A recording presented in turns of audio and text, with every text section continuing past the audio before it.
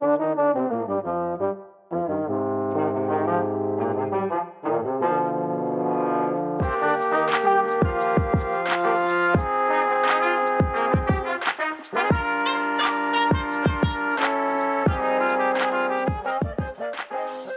listeners, and welcome to Weird Era, the literary podcast where we ask the right questions.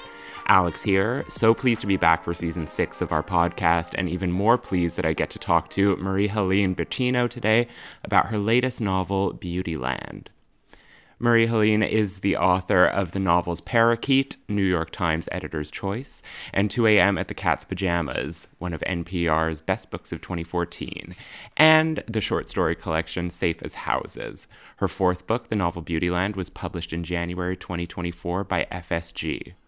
Once, while playing volleyball, she went chasing after the ball, fell down a hill, and crashed into a beehive. She was stung multiple times, but finished the game. For her perseverance, she was awarded Camper of the Year. This was leadership camp, where they teach you to get 10 people from one end of a field to another without touching the ground, using only a chair and a 2x4. About Beautyland. At the moment when Voyager 1 is launched into space carrying its famous golden record, a baby of unusual perception is born to a single mother in Philadelphia. As a child, Adina Giorno recognizes that she is different. She also possesses knowledge of a faraway planet. The arrival of a fax machine enables her to contact her extraterrestrial relatives, beings who have sent her to report on the oddities of Earthlings. As she moves through the world and makes a life for herself among humans, she dispatches transmissions on the terrors and surprising joys of their existence. But at a precarious moment, a beloved friend urges Adina to share her messages with the world. Is there a chance she's not alone? Marie-Helene Bertino's Beautyland is a novel of startling originality about the fragility and resilience of life on our Earth and in our universe.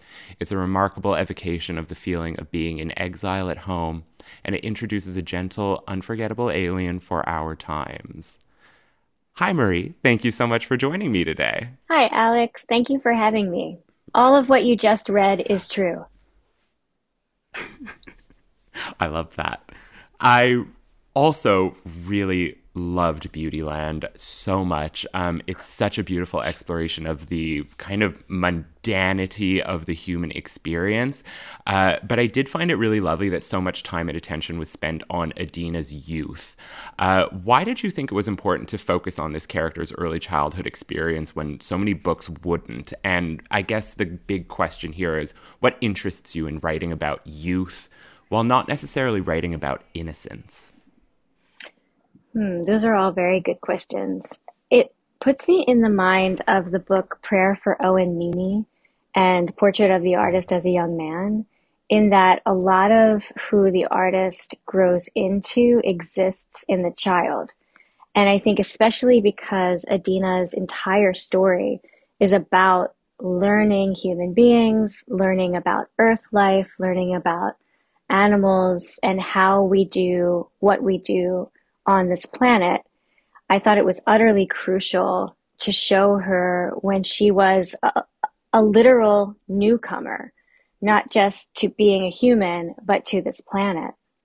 And so I focused a lot on her early education, her developmental education, where she was not only in human school in Philadelphia, but in what she refers to as the night classroom, which is when she falls asleep and finds herself in this glowing, luminous classroom, helmed by this singular plural figure that she calls Solomon, who instructs her on what she couldn't possibly know in her human life. So in many ways, these night classes supplement her earth learning.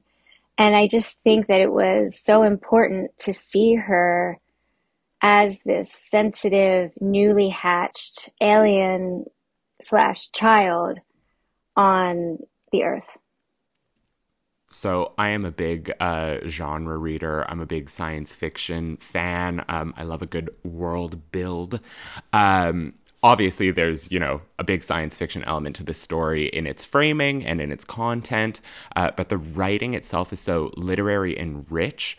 I'm curious about your thoughts about writing literary sci-fi and how it differs from writing, literary fiction or straight science fiction.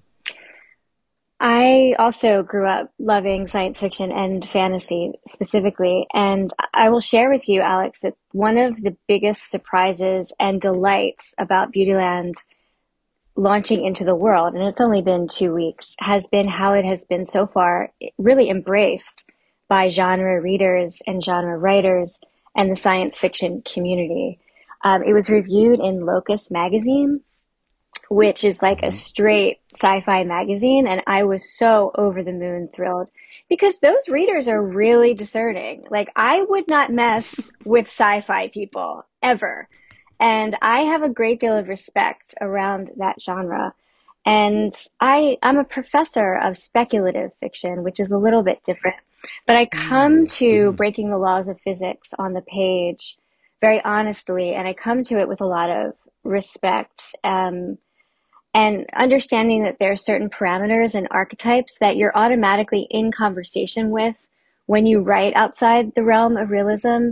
And so far, that's been my career study. And it's been so much fun to not only discover how to do it myself, but to pass it along to a whole host of undergraduates and overgraduates who really want to write that way too. Speculative and the liminal space between literary fiction and sci-fi is a really hopping, hot place right now. And it's been Mm-hmm. really exciting to kind of take it out for a ride and see what it can do. And how does do you find there's a stark difference between writing normal fiction and writing within the genre? I do and I don't. So breaking the laws of physics on the page doubly charges you to write stories that can work on both the literal and the metaphorical planes.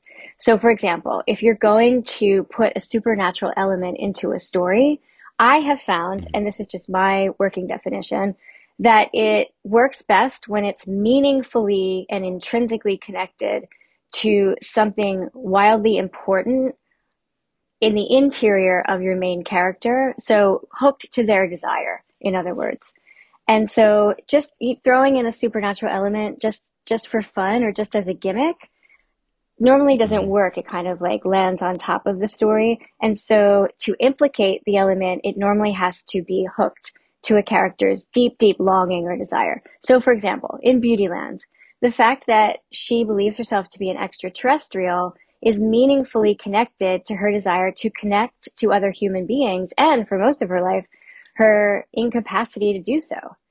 And if you could have taken out her extraterrestrialness and have the novel still make sense, I wouldn't have done my job. So that's the specific responsibility that I believe that speculative sci-fi fantasy has or can have. But even though you break the laws of physics, I think that you're still required to obey the laws of fiction. And so I think like your characters still have to be deep.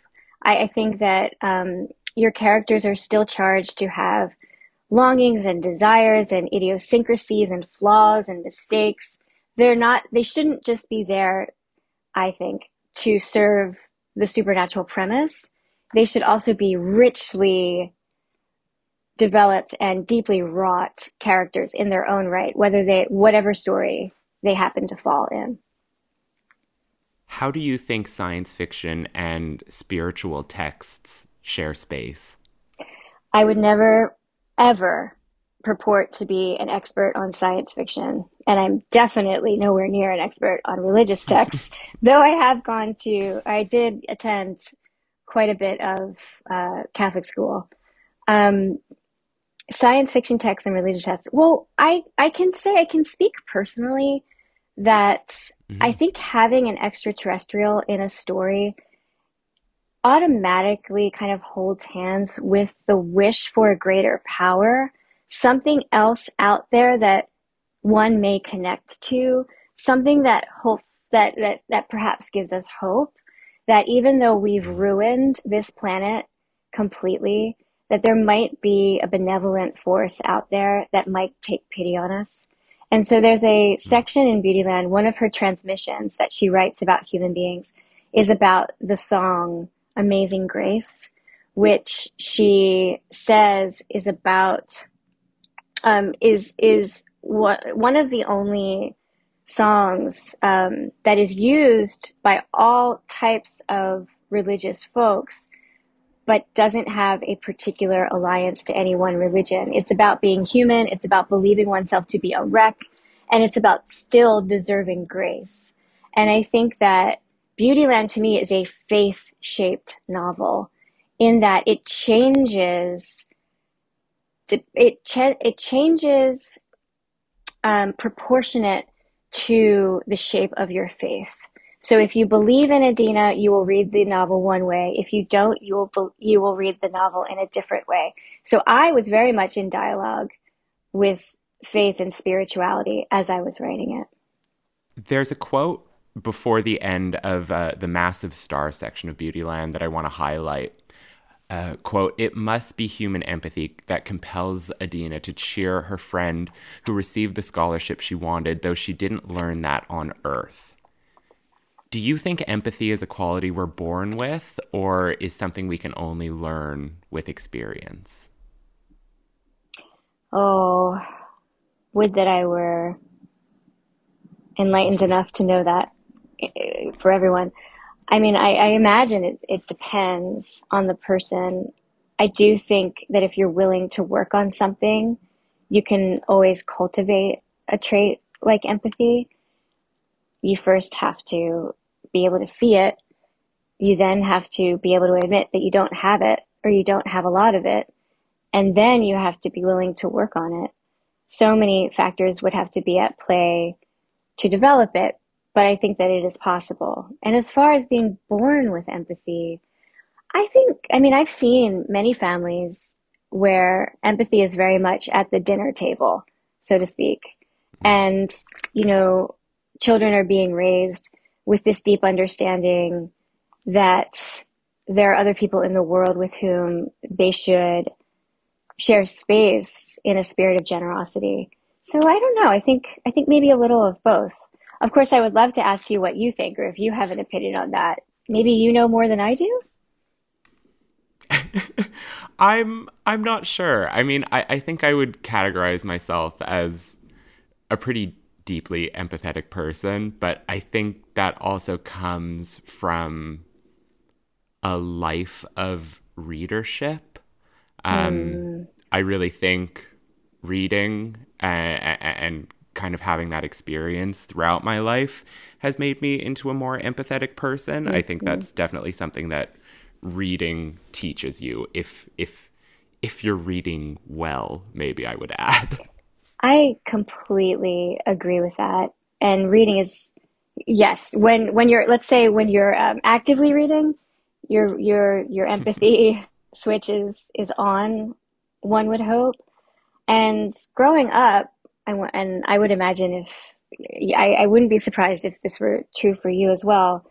I was a voracious reader, and one of the reasons I loved to read is to know how other people lived, because I did come from such a cloistered, sheltered environment, strictly Roman Catholic, very, very sheltered and protected. And the only way I could find out how other people were doing it was to read. And until I was able to make my own decisions, and until honestly I started theater at age 13, I had to read to know how other people did things. And it opens you. It opens you, and it allows you to understand that there are all sorts of valid ways of living on the earth. I think I would also just add Beautyland just, totally destroyed me and shattered me and sewed me back together again. I finished it at my work desk, which was probably a bad idea because I own a bookstore and I'm very public facing. So I sat at my desk towards the end of the day and was literally just sobbing. And I think that is because I am an empathetic person, and I think Adina is as well. And I Hmm. think you are as well, to be able to write a character like Adina. Hmm. So it really struck me in an extremely visceral way. Oh, I'm very glad to hear that. And if it makes you feel any better, it destroyed me too. It destroyed me, and it required me to stay open and bear witness to everything that she was encountering, even when all I wanted to do was look away and take the reader away from it. I felt to honor her and to be most responsible to her, I had to, when I had that desire to turn away, become even more acutely observant to what she was going through. And obviously both of us are speaking euphemistically, because there are things that happen at the end of this book that, let's say, are deeply, profoundly important to her, that change her, and that are hard. And but you are never going to have an entire lifespan of someone on the page without encountering some deeply tender wounds, and also ways of healing. But there was one section that comes right before the last stage, um, that I feel like I had to write 4 books before I was able to write that scene, and also go through end of life facilitation certification to be Mhm. able to write a scene that that honored that really profound experience she was having. My boyfriend was texting me and he was like, "So how was your day? How was the book? Did you finish it?" And I was like, "I'm standing on the like metro platform right now and I can't talk about it because I am going to start crying again." Oh, can I ask? It Well, was so real. can I ask? Yeah. So, like, what was it? Like, what do you think it was? Like, what were you thinking when it was making you emotional? I think I was just, the novel encompasses her entire life, Hmm. and so it was really, and again, this is what reading does if if you're doing it well, these they're real, these people are real, these characters are so real. And so it was really hard to kind of reckon with what she had experienced and the profound sadness that she had experienced. But she's still kind of accepting of it all. Hmm. There aren't really points where I mean, there's one point I think that she says, like, I can't lose my best friend and my dog in the same week. And the Hmm. quote is, "This is Adina bargaining," Hmm. and that I think Hmm.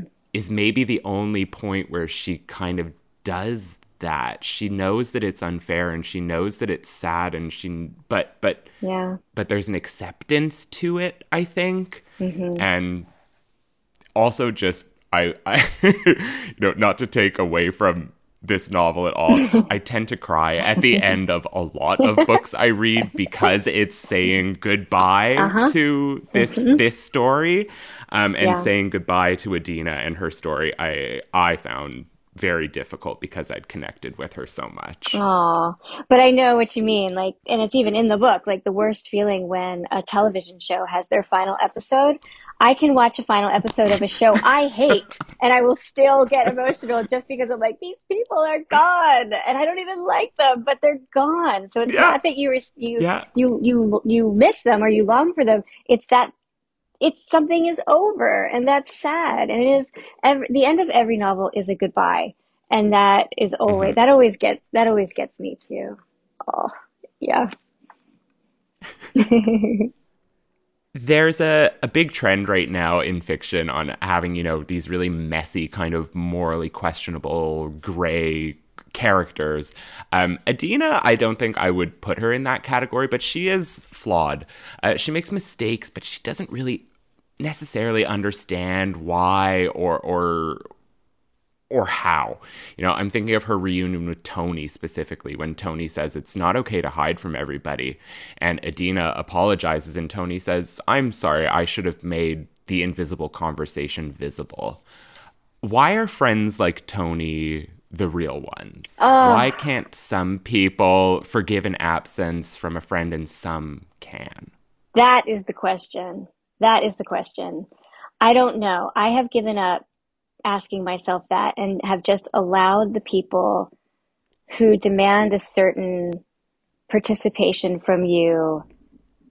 And if you're unwilling or unable to give it to them, it's a non-negotiable for them. I've just allowed them to be, and I have just thanked my lucky stars for the chosen family in my life who allow me to show up as I am when I can, and are just grateful to me for being me. And then what I'm very happy that I've finally learned how to do is, instead of wishing that those really rigid people were different, I instead ask myself, well, how can I be more accepting of the folks in my life? And is there any rigidity in me that I'm maybe not looking at closely enough, where I can relax so that I can be more open to someone who maybe needs something different from me. And that takes the energy away from, those really rigid people who maybe aren't ready for you, and puts it into a form that I can actually do something about.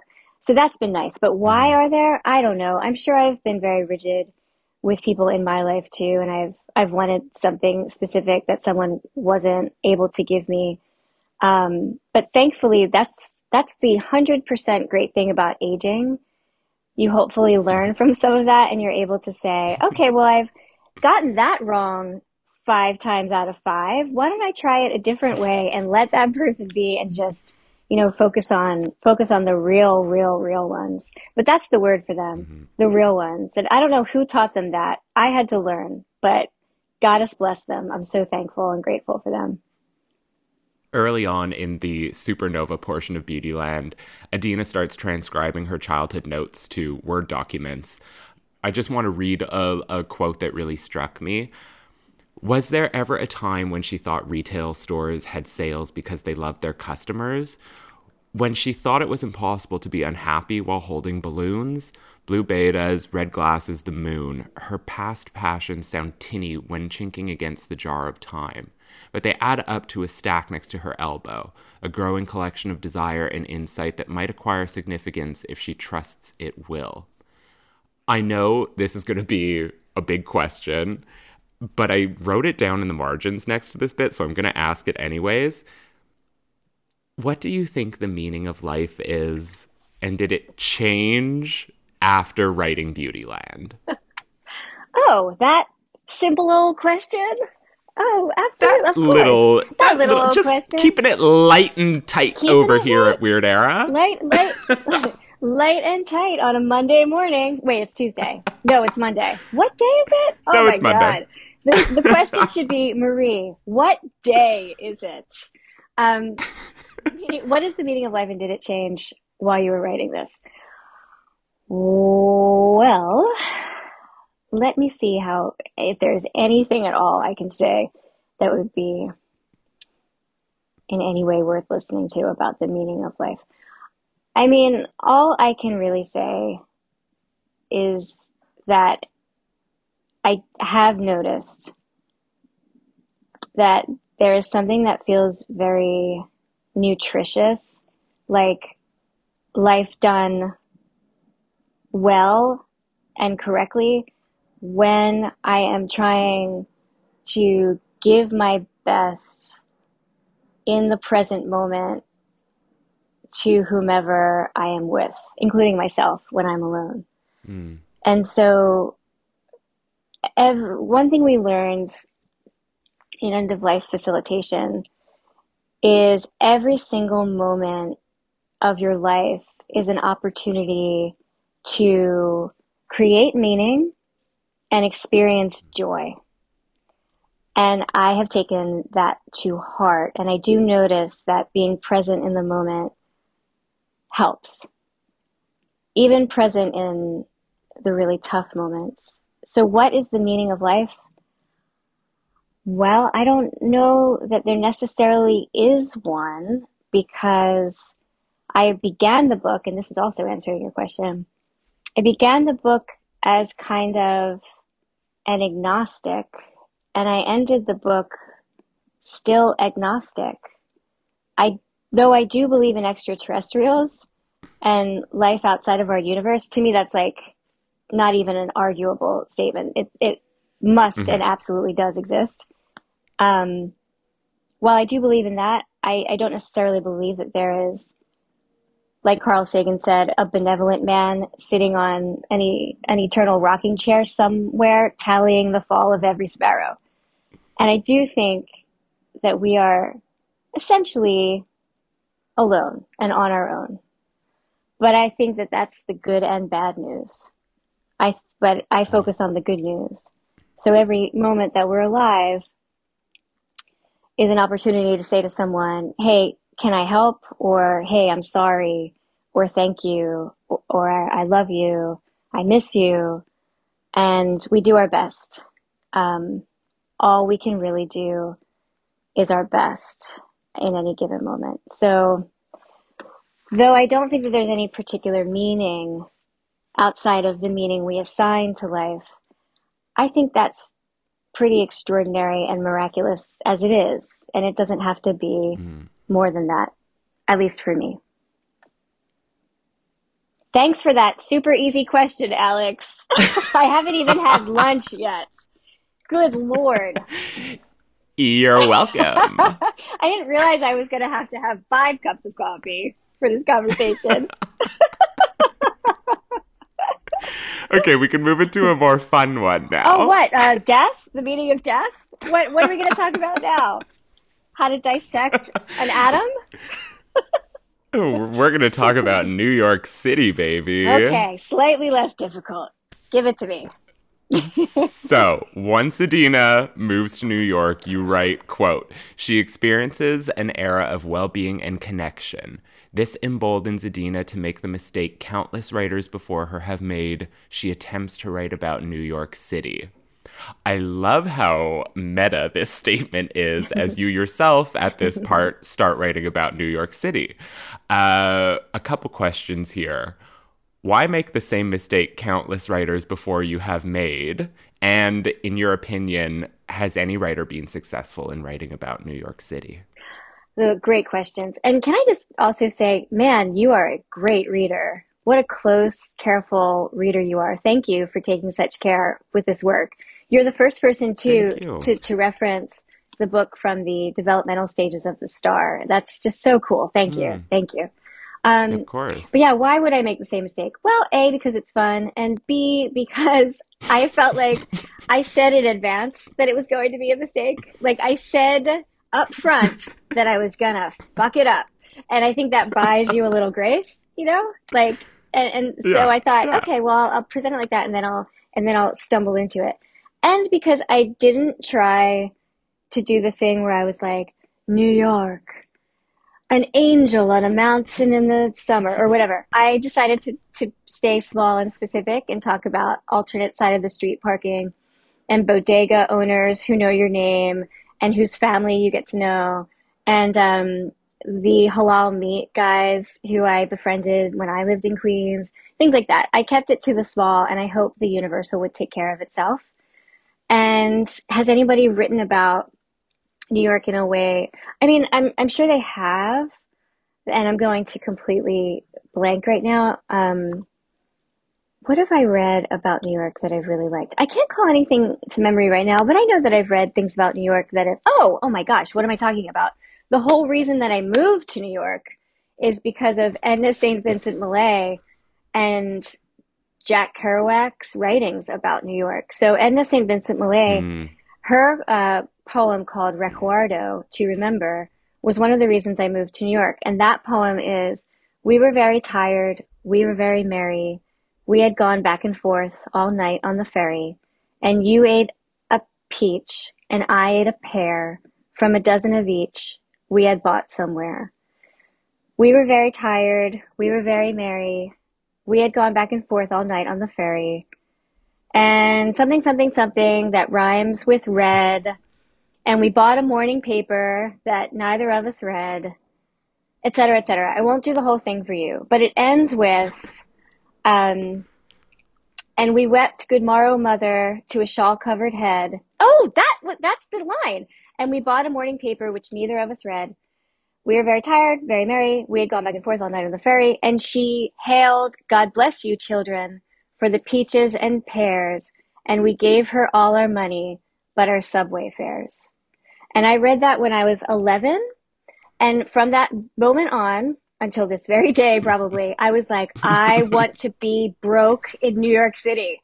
I want to be poor in New York City. I want to give a shawl-covered head all of my money and travel back and forth on a ferry with some beautiful person. And I want to have adventures in New York City. And that's what brought me here. And honestly, that's what keeps me here. There you go. That's one woman, at least, who wrote about New York City in a way that got another woman to move here. And would you say, I mean, I would reference the line in the novel that says, well, when does somebody become a New Yorker? And Adina says, never. Do you think you're a New Yorker? Are you a New Yorker? I don't know. I truly don't know. I've been here for 20 years and I don't know. But I can say that I feel most like a New Yorker when bad things happen and I watch New York band together. I feel very proud to live here. So the pandemic, I moved here right after the blackout of 2003, and everyone banded together during that. So, and the tornado, the hurricanes. I watch New Yorkers band together in a way that I don't think everyone gives them enough credit for, and that's when I feel most like a New Yorker. Are you here, Alex? Do you live in New York City? No, I live in Montreal. Oh, oh my God, I love Montreal. Yeah. You're so lucky. Yeah, I've born and raised here, and I love it so much. It's so wonderful. I almost asked you at the beginning of the interview how you would like me to pronounce your name, because I would naturally say Marie-Helene Bertino. Oh my God. So, not to be weird, but can you say that again? Well, you're Marie-Helene, but Marie-Helene Bertino is how you would say it here. We are such a disgrace down here. We are such a disgrace. I've had professors who have insisted on the correct pronunciation, and I always love hearing it because my ancestors are Basque, and so I do know the correct pronunciation, but that's beautiful. But yeah, we are so pedestrian down here. We just do that awful Marie-Helene.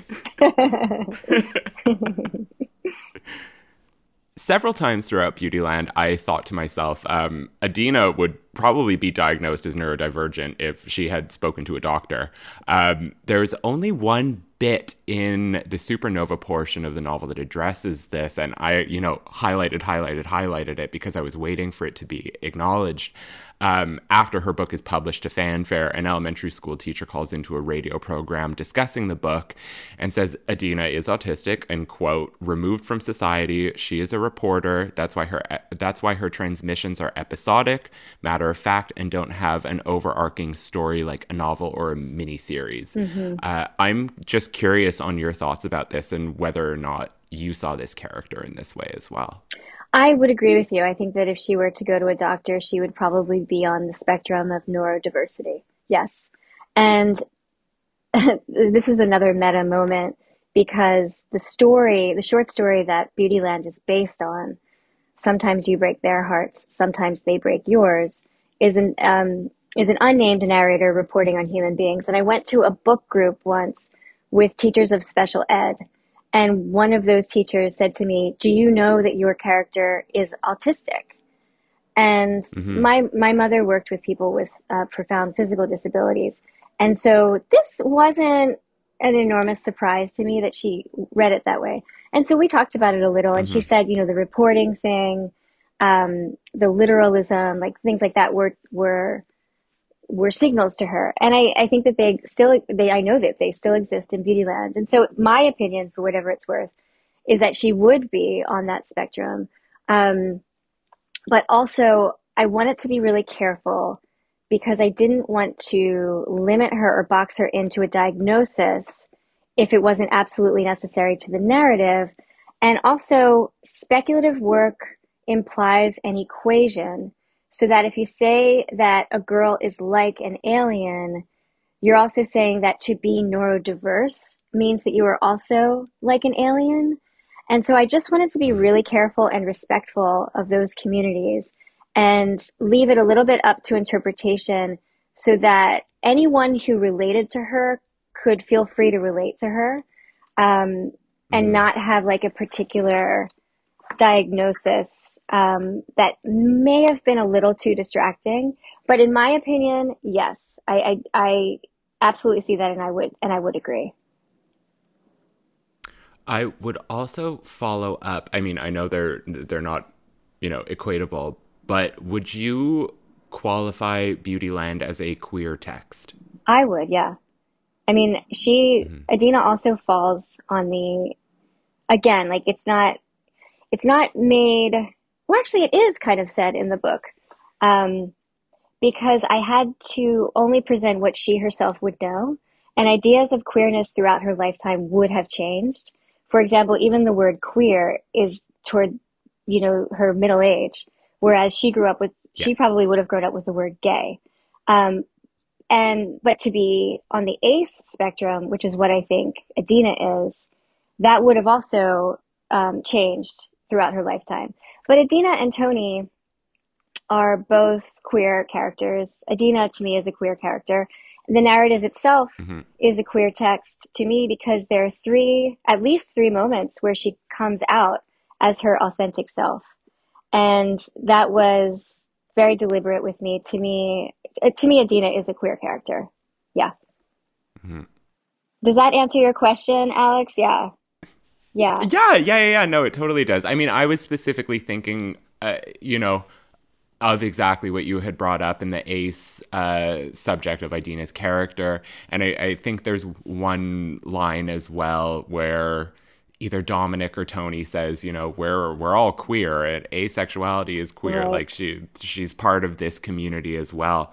But beyond that, I think it has all of the pieces that a queer narrative would have in that Yeah. she's othered. Hmm. She longs for a place of acceptance and her family, that she calls them, her relatives that she calls them. Hmm. So I definitely saw it, but I Yeah. can queer anything if I try hard enough. Yeah, and sometimes you don't even have to try that hard. I'm like, isn't everything queer? And I think like the Yeah. conversation they have in Coney Island was almost like a literal conversation that I had at Coney Island with my friends when we were queering Bruce Springsteen. And I was like, oh, I want to put something like that in the book because her friends at that moment in time would be having the conversation with what would to them have been a new word, queer, even though that Yeah. word has been around since the 70s. When I was growing up, the word was gay. So even like it's just interesting how the nomenclature around certain things during her lifetime changed, and I reflected that nomenclature too. But I mean, I identify Hmm. as bisexual. I have chosen family. She also has chosen family, which I think that she is living a queer lifestyle in that her choices, her vocation, who she is, forces her to the outskirts of what is considered typical society. So I see it as a queer narrative in all different ways.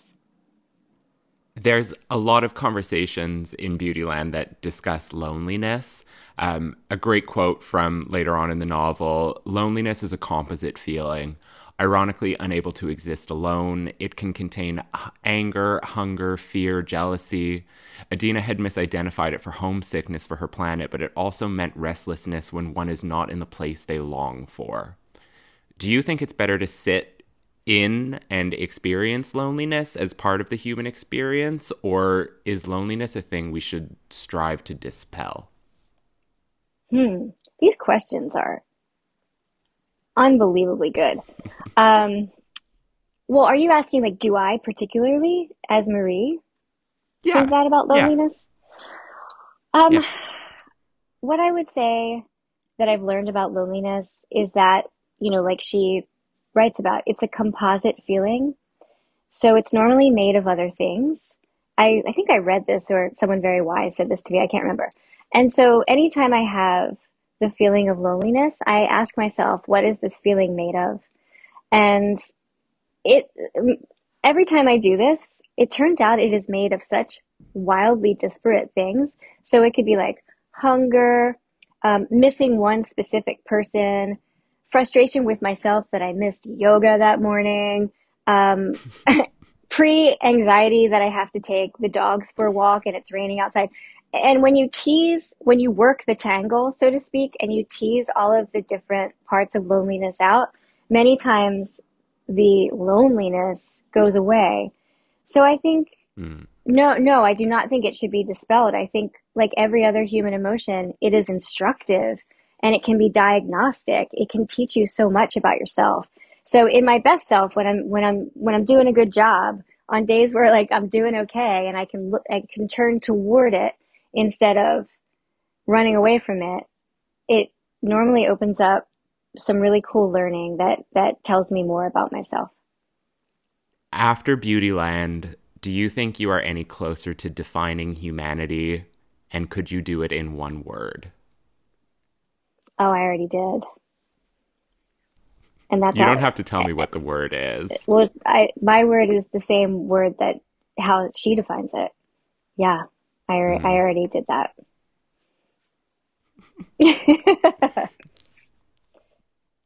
We can leave it at that, Yeah, totally. I I think, kind of like that, yeah, actually. I think we should. I think we should.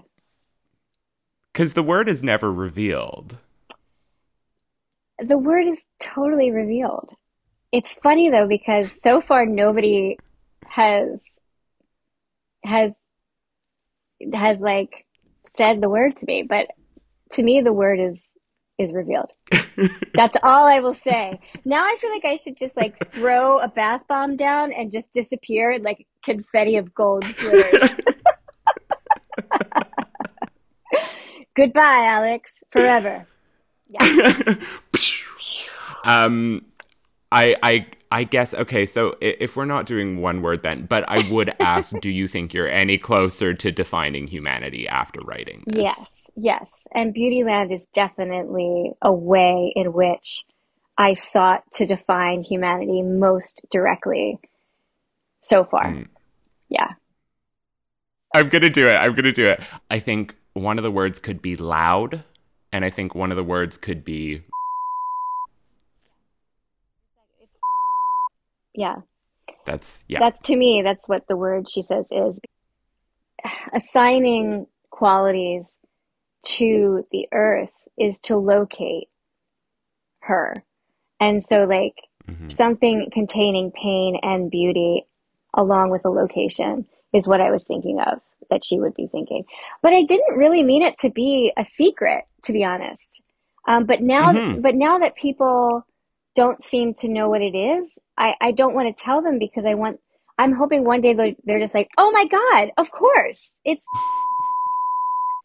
So I feel like now I owe it to them to let them ruminate on it. And also they might think of something better like loud. And that's good too. So as far as I'm concerned, it's up for interpretation. All right. Thank you so much, Marie-Helene Bertino, for your time today. Thank you, Alex. It was such a delight. We'll talk again, I hope. Thank you so much, Marie. Thank you. Have a good day, Alex.